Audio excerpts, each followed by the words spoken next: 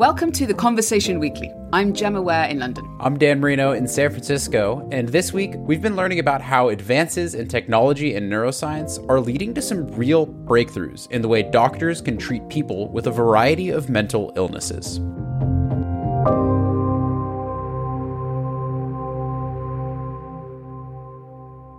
I first developed symptoms of OCD starting when I was very young, 4 or 5 years of age. I was officially diagnosed in high school in around 2007.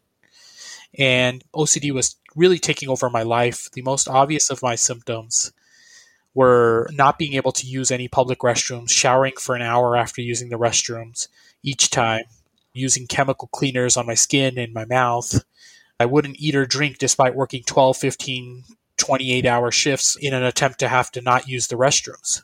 This is Moksha Patel. He's an assistant professor at the University of Colorado in the United States, working in the Division of Hospital Medicine. But today, we're not talking to him in his capacity as a physician. Instead, we're talking to him about a new treatment he's recently undergone for his OCD. What happens with OCD is people get recurrent or intrusive and unwanted thoughts, and these thoughts cause immense distress, and so you perform a ritual or compulsion in order to try to decrease that distress. Lo and behold, it doesn't work, and it just reinforces the fear cycle. It really feels like you're trapped in a prison within your mind, a prison of anxiety. We as patients with OCD will start reflexively just sensing danger. And so let me give you an example. I could be driving on the street, and in my rear view mirror, I can see a pedestrian walking well on the sidewalk. I'm well 2 lanes to the left of him. And my immediate connection in my brain is, well, what if you hit that pedestrian? And visually, I can see the pedestrian still walking. But that unwanted thought comes up like, well, but what if you're just, what if you're not seeing it correctly? What if you just clipped him and he's hurt? And what if you hurt him? And so that kind of danger signal, whereas I think most people will drive by, take a look at the mirror and say, oh, okay, there's a pedestrian, make sure I stay in my lane. But that danger signal of, oh no, what if I hit him? After his diagnosis in 2007, Moksha sought treatment from more than a dozen therapists and specialists, but nothing worked.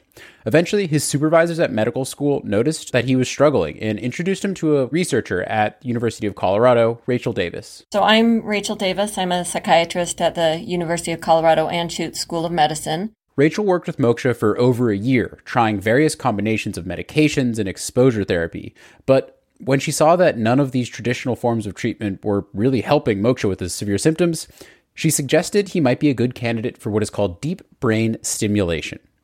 This changed Moksha's life. From a practical standpoint, after the DBS, I can now eat and drink freely. I had a falafel plate for lunch today, had some chai. I can use the restrooms freely at work. Having that freedom has just been so life-changing for me to open up doors, to be able to travel, to be able to eat. Tell me what it was like when you guys first turned on the electrodes, and then, Rachel, you started kind of playing with these settings. What was that moment like? So I'll say, depends on the settings. There's hundreds, probably thousands of different settings that you could do when you try changing every little variable. Some settings, I felt elated. I felt like I could conquer the world. Other settings, I was like very anxious, very depressed. So it was a spectrum. But when we found the settings that were most suitable for me, I'll tell you, it almost felt like that prison wall had broken down. This is amazing. This has completely changed his life. I mean, what a dramatic turnaround. And all because there's a couple electrodes in his brain. It's pretty wild. So this deep brain stimulation, I've heard about this, but mainly as something to treat Parkinson's. Is that the same kind of technique that's being used on Moksha? Yes, it's the same basic ideas. Moksha's got some electrodes implanted in his brain. They produce little electrical pulses, and when those electrodes are doing their thing, his OCD is far less severe. I never really thought that OCD could be treated with something like that, something so physical like a brain implant. It kind of reminds me of, say, lobotomy, something from like the 50s or 60s or something quite dramatic. It does sound a bit like that in a weird way that we're going to get into in this episode. It is sort of based on the similar principles, but it's very different, right? Like lobotomies were obviously a terrible, destructive thing. As I've been doing the interviews for this episode, Gemma, what I've been really learning is that it seems like we're at a bit of an inflection point when it comes to treatments for mental illness.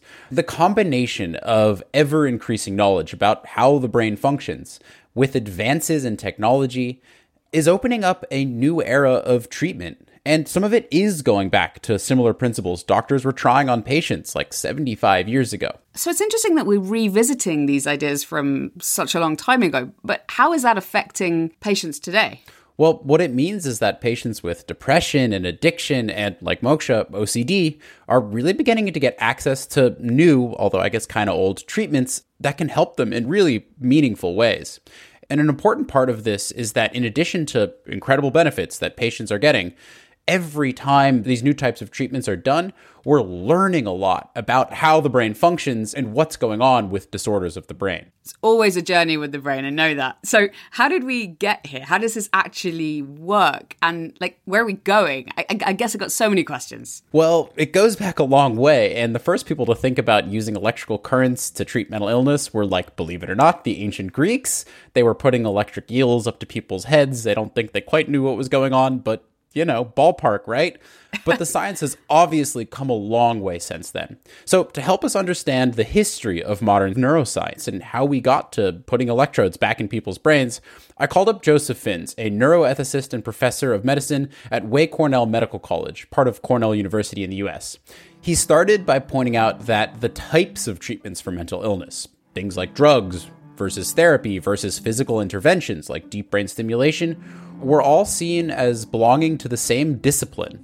Paradoxically, in the beginning of the last century, psychiatry and neurology, such as they were pretty unified. They started in the same place. Freud himself was trained as a neurologist and then went on to discover psychoanalysis. Sure. But with the advent of psychoanalysis and more psychological theories of the brain, you started getting different kind of camps between what was called the somatic therapies, in psychiatry, like electroshock therapy, insulin therapy, lobotomy, for example, being the most egregious of that. And then on the other side, you had psychoanalysis and more psychological approaches. And you began to get this split in who did what. So most therapy is provided by non-physicians who are psychologists, social workers, counselors. And so we had that split. I think what's happening now is that we're returning back to a convergence where neurology and psychiatry and psychology are all speaking to each other in a way that is more holistic. The idea of using electricity to treat mental illness started making waves amongst the neuroscience community in the middle of the 20th century, in large part thanks to a man named Jose Manuel Rodriguez Delgado, a professor of neuropsychology at Yale. Delgado was famous because in 1964, he was on the front page of the New York Times because he put a thing called a stimiceiver, a deep brain stimulator, into the brain of a charging bull in a bull ring outside of Cordoba in Spain. And he was able, with an electrical current, by radio frequency, stop the bull in its path. And I think, he's often clumped with Walter Friedman as a somatic therapy person. But if you actually read his correspondence and his thinking later in life and also during this actual period, he got interested in the electrical stimulation of the brain because he was horrified by lobotomy. And he wondered, was there another way of achieving those effects with electrical stimulation of the brain, which didn't destroy the brain, versus the ablative or the destructive interventions of psychosurgery, which indeed destroyed the brain. You talk about an interesting era, right? The somatic era of kind of neuroscience where we're doing lesioning, we're doing lobotomies. What did we learn from that era and why did we stop? I think there are lots of theories. It stopped because these new drugs replaced it. It was a less invasive way of quieting, as it were. I mean, the effect of the lobotomy was to dampen out and quiet people. And I'm not endorsing it. It was an egregious procedure. But it took away symptoms and took away from people's personhood, took away from their excitability and all kinds of things. And there was a less aggressive way that was reversible with drugs. So it was replaced by something that was less toxic and more effective, and net was better. So psychosurgery and this sort of somatic therapies began to fall out of favor because of the rise of psychopharmacology. And these were drugs that had a really dramatic effect on the psychoses, and then that led to a whole era of pharmacologic intervention. Delgado himself was also experimenting with electroencephalography to explore the effect of Thorazine, the first antipsychotic drug used to treat schizophrenia. A lot of the drugs discovered in the 40s and 50s and 60s, including Thorazine, are still in use today. And while there has been a lot of progress in terms of how much we understand about the brain and how it works, as well as the development of a lot of new drugs, there hasn't been a lot of progress made on physical interventions that can be used to treat mental illness. So deep brain stimulation is, in a sense, a return to old ideas, but using vastly more modern technology. History doesn't repeat itself, it rhymes, right? And now we're hearing a rhyme in the sense that deep brain stimulation, in a way, is reminiscent of the work that Delgado was pursuing mid-century with less knowledge of the brain and with more primitive technology.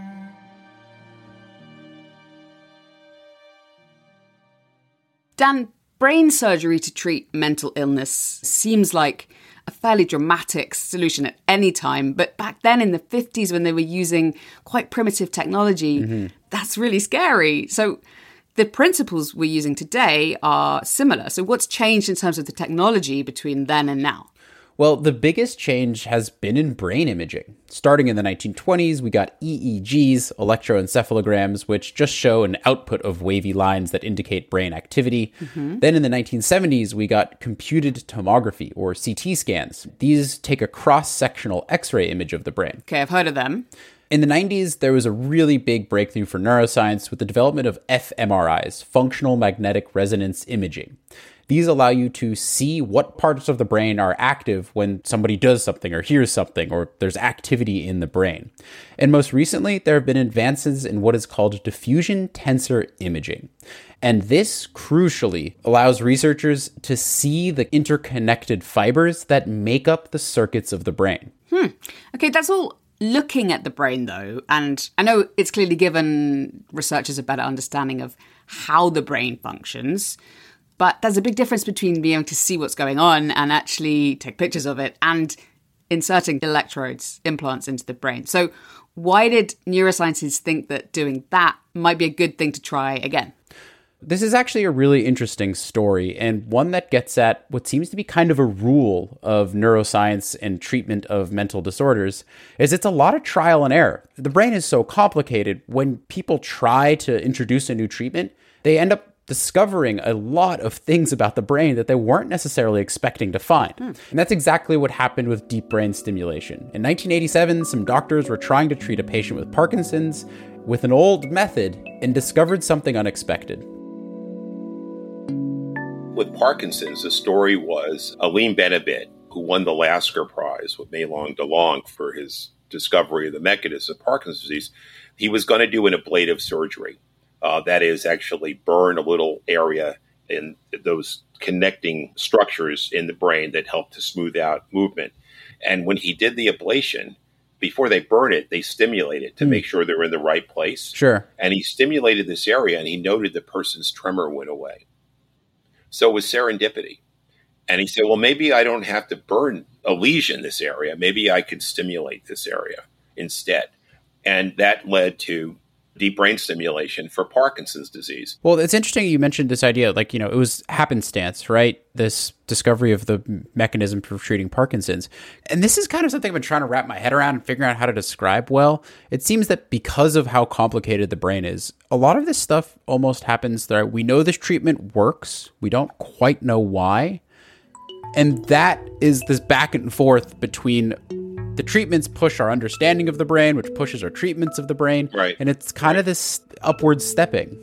Well, that's why we have to always be humble when we describe something, because it's likely that it's going to be wrong in a decade or two or 100 years from now. So it's all iterative. If you talk to Benabit, and I've heard him speak, and he's not sure if it's stimulatory or inhibitory. In other words, depending on what part of a circuit, it's hard to know whether you're having a positive effect, which is positive, or a negative effect on a negative effect could be a positive. Hold up a minute here, Dan. I'm really not sure I get this. There's a lot of double negatives going on there. It's really complicated because the brain is complicated, right? And that's like part of the whole question here. So just lift your hand up off your desk, Gemma, and hold it, and not moving. Okay. Right now, your brain is sending signals through your neurons that are telling you to lift your hand. Mm-hmm. Your brain is also sending signals that are telling you to not move your hand. Okay. And then at the same time, there's other pathways in the brain that would cause you to lift your hand up higher or wave it or wiggle your fingers. And those pathways are not firing right now.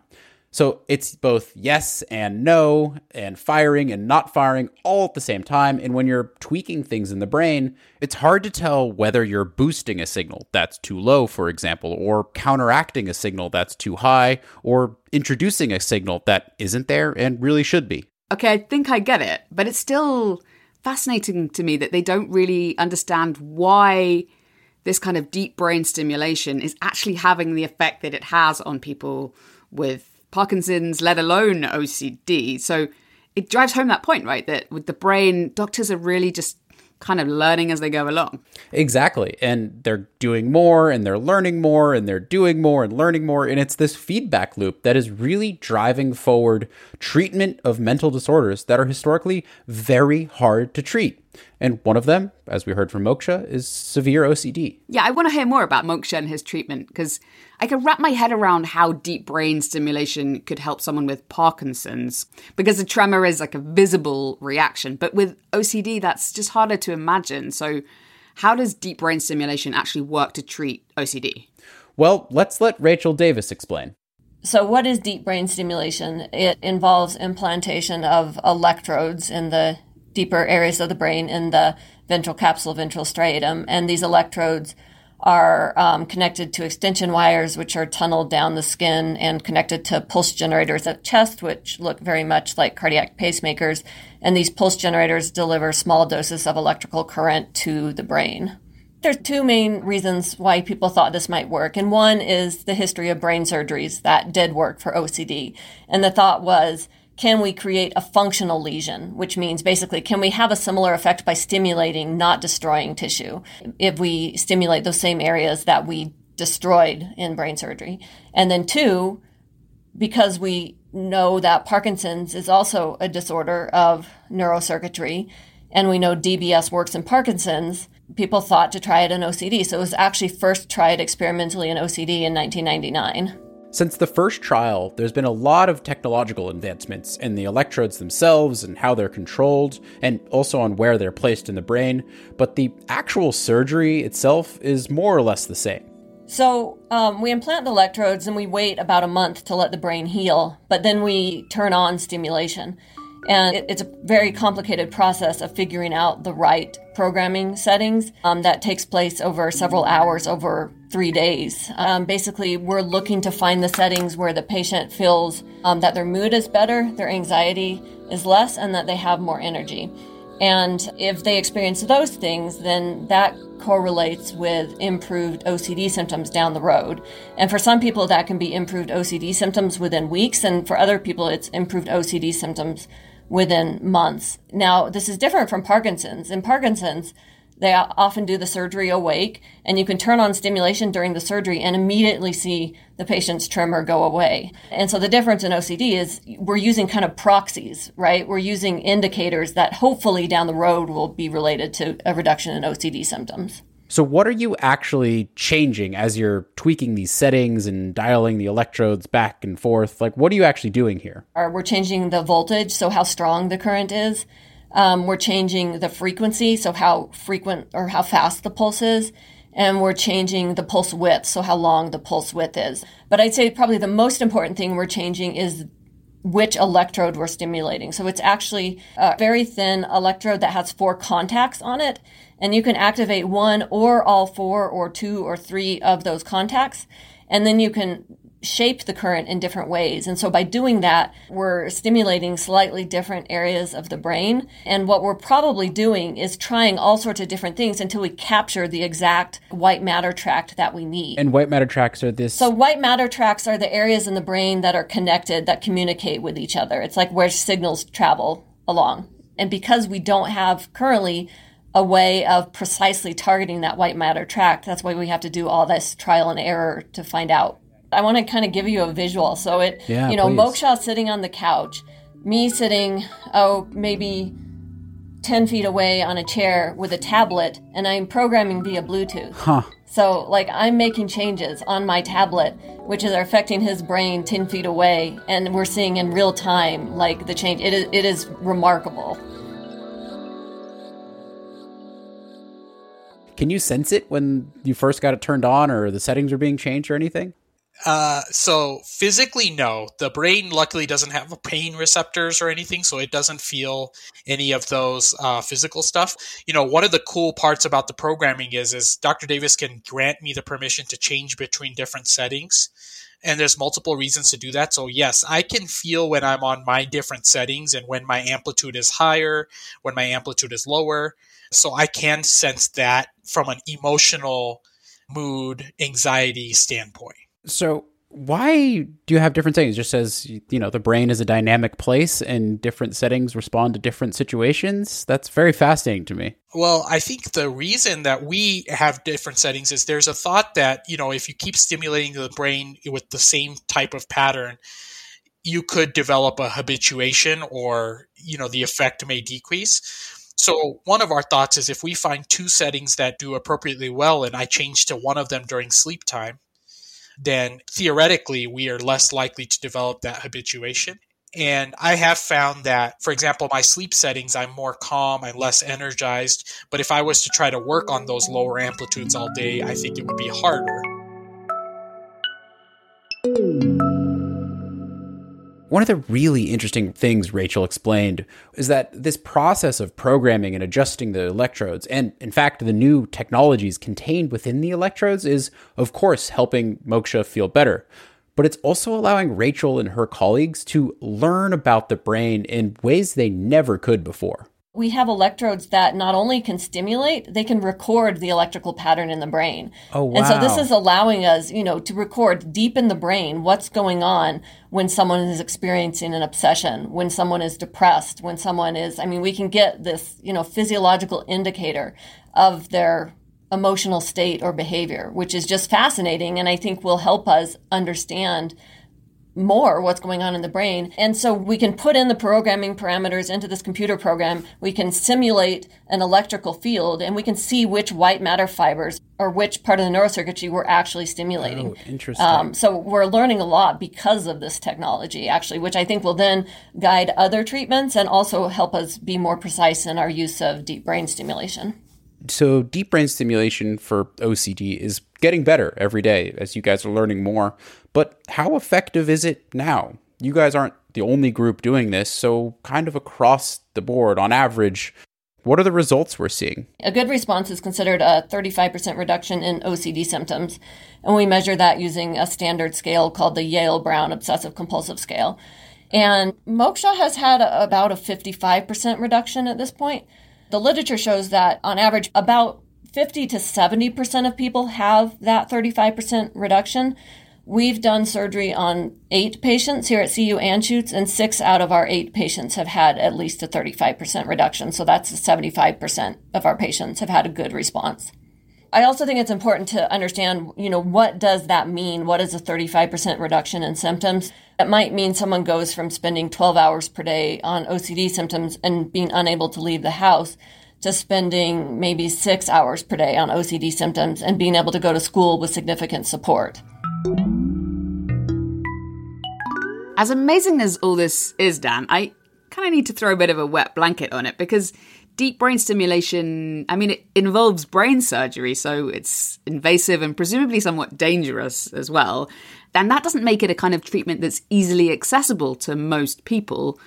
It's also a pretty big decision to take to use it to treat mental illness. This is an excellent point, Gemma, and even more so when we consider that depression, for example, is one of the leading causes of disability worldwide. A good treatment needs to be accessible. Mm-hmm. And thinking back to what Joe Finn said about why doctors moved away from physical or what he calls somatic interventions on the brain in the 50s and 60s, was because those were destructive, invasive, and importantly, irreversible. Deep brain stimulation is much better and definitely way more ethical, but still a very serious thing to do. And everyone I spoke to for this story was very clear that it's a last resort, only for when people, like Moksha, don't respond to other treatments like medication and therapy. So it's a last resort and it's also a serious commitment, but it still feels somewhat crude, right? It is, after all, not that different from what this guy Delgado was doing to bulls back in the 1950s. The basic mechanism is the same, you are right, but the knowledge of the brain that researchers are using to direct deep brain stimulation is so much more advanced than what we had 75 years ago. We know now that by manipulating certain neural circuits, it's possible to influence mental illness, right? We didn't know that. Researchers are also starting to get better ideas of what circuits influence what parts of the brain, thanks to imaging and also information gathered from patients. And when you put these things together, you can start to explore other less invasive ways of treating mental illness. Okay, so what would a less invasive way of using this similar technique be? One somewhat new method to treat mental illness by influencing neural circuitry is called transcranial magnetic stimulation, or TMS. Jacinta O'Shea is a neuroscientist at the Wellcome Centre for Integrative Neuroimaging at the University of Oxford in the UK, who is studying TMS. So how it works is that you put a ferromagnetic coil on the scalp. So it's just a sort of figure of 8 shape. And what you do is pass a rapidly changing electrical current through that coil. This is controlled by a machine. And as everyone might remember from their secondary school physics, magnetic fields, when they're rapidly changing, they generate electrical fields, sort of perpendicular to their angle of orientation. And so if you place this ferromagnetic coil on the scalp, it will induce an electric field to pass painlessly through the skull and into the brain tissue underneath. Depression is one of the illnesses transcranial magnetic stimulation has had the most success in treating.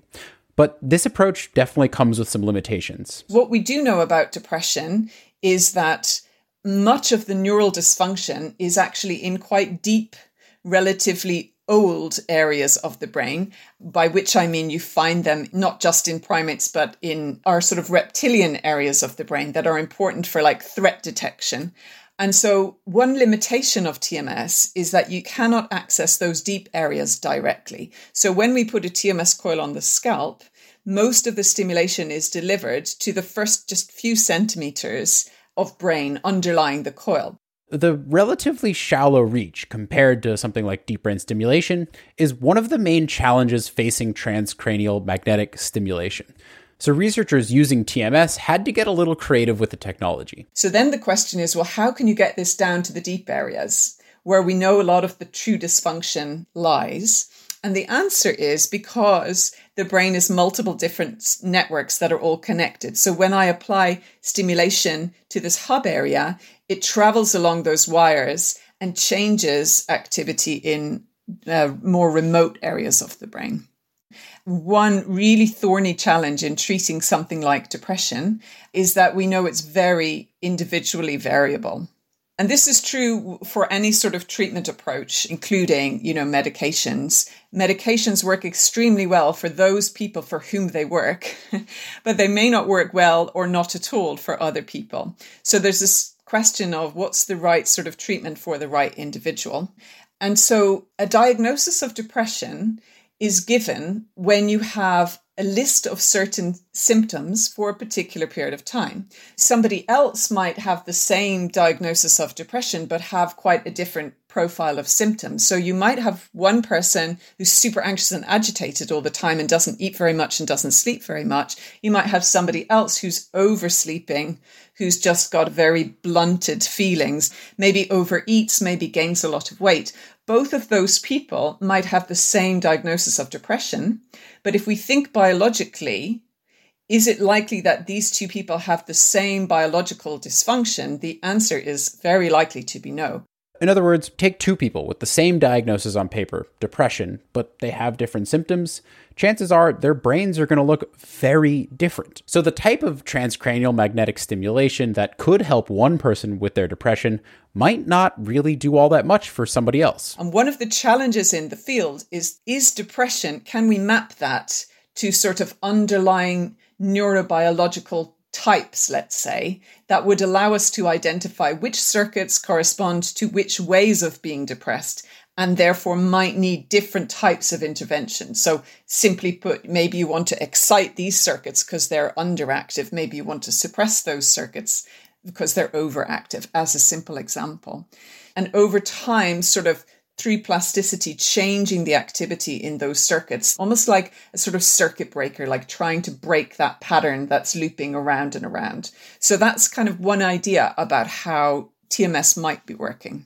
Despite the uncertainty in exactly how disrupting a circuit in a person's brain can help them overcome mental illness, the early results are looking really promising and seem to apply to a wide range of disorders too. In this particular field, the most exciting thing, I think, that has happened in recent years is this new breakthrough treatment with TMS for depression. And this has come out of the lab of Nolan Williams in Stanford, together with Eleanor Cole.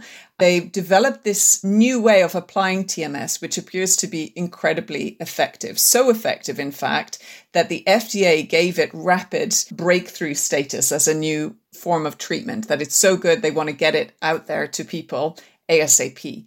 And it's interesting what they did. So ordinarily, when you have a course of TMS treatment, you would come to a hospital, you would have a dose of stimulation every day for perhaps 6 weeks in a row, say Monday to Friday for 6 weeks. They thought, well, can we optimize this? Can we make it more effective? So they changed it all at once. So what they did was, instead of doing 6 weeks, they squeezed the treatment into 5 days, and you would be stimulated 10 times a day for 5 days in a row, just at 3 minutes on the hour, every hour. It was absolutely remarkable, the results that they found. In a group of people who were very severely depressed for a very long time, many of them actively suicidal, they agreed to undergo this treatment protocol.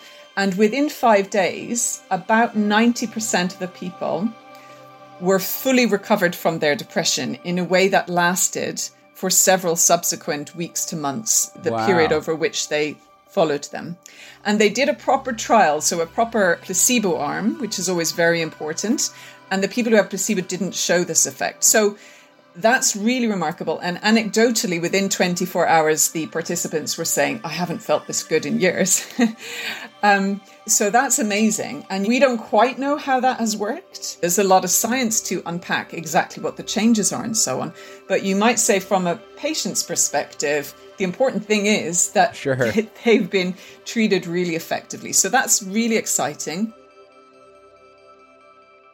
In addition to tweaking the many variables of the actual electromagnetic stimulation itself, Jacinta's lab in Oxford is also exploring how having a patient do a task or an activity while they're getting the treatment might increase the effectiveness of the transcranial magnetic stimulation. One of the things that we think is interesting in our lab is looking at how we might make those treatments work more effectively by not just delivering electricity to the brain, but also trying to retrain how people are thinking while they're having the stimulation.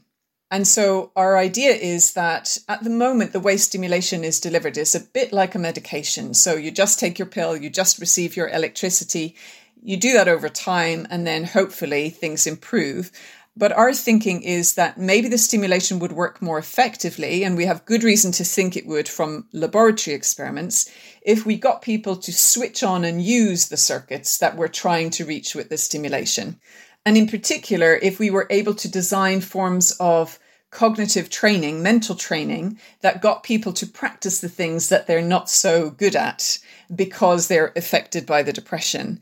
And then if we're delivering the treatment at the same time, the idea is that we might get a positive interaction between these two things. So from research, we know, like with medication and therapy at the same time, you have a better outcome than if you just do one or the other.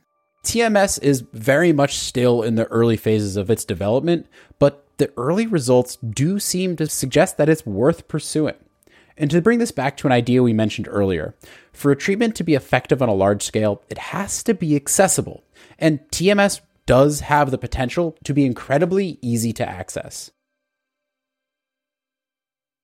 In terms of other future developments, and this is something that COVID has sort of helped to boost as well, trying to miniaturize the ways of delivering these stimulations so that people can take them home and self-administer them. This is a bit more challenging to do with TMS, although people are working on it, but there are related forms of non-invasive brain stimulation that you can place on your head, sort of like those headphones you're wearing, and it non-invasively delivers stimulation. I should say that this is not yet an approved treatment, so this is very much in the domain of experimental investigation, although there are people who on the internet build their own versions of these things, not to be advised.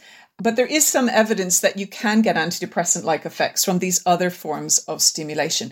What's attractive about that is that they're relatively cheap, they're mobile, that people could take them home, so they wouldn't have to come into hospital every day with all the infrastructure that's required around that. I want to come back to Joe Finn's point about humility here, because it really does apply to this moment in neuroscience. TMS and DBS, yes, they are fantastic. But there's still so much researchers don't know that there's no reason to assume we can't do much better. Lewis Thomas, who was the famous physician who wrote Lives of a Cell and won the Lasker Prize and the National Book Award, he had this phrase about halfway technologies, right? That we have halfway technology. So the iron lung was a halfway technology to the ventilator, to the polio vaccine, which was the final step in that sequence. Each thing helped, but they were halfway technologies. And I think we have a lot of halfway technologies right now in neurology. I think this is so important to see both where we've come from and where we've gone, to place ourselves in history and then imagine also what's going to happen 100 years from now. Because people might look back on these treatments and say, well, that was way before we had the cure for X that we have now. Right? And even knowing that we're only halfway to somewhere and that there's still so much to be done, it's important to appreciate how much progress has been made. Yay, because science is cool, but also because it's helping real people. And I want to give Moksha the last word. At least for me, it has not been a cure. And I think for most patients, it is not a cure. I went from severe or extreme OCD to moderate OCD, but it went from feeling like I was completely on prison to maybe being on house arrest, where I have a little bit of some restrictions, but I'm back in my home. I have, I just have hope again. It really feels like that.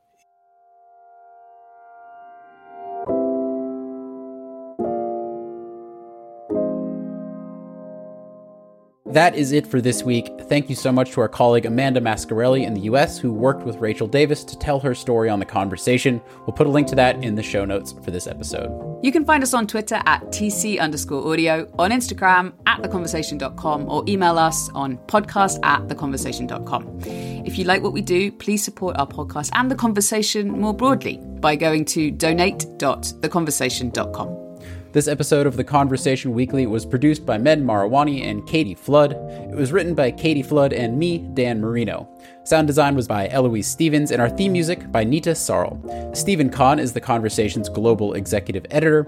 Alice Mason runs our social media, and Soraya Nandi does our transcripts. And I'm Gemma Ware, the show's executive producer. Thanks for listening.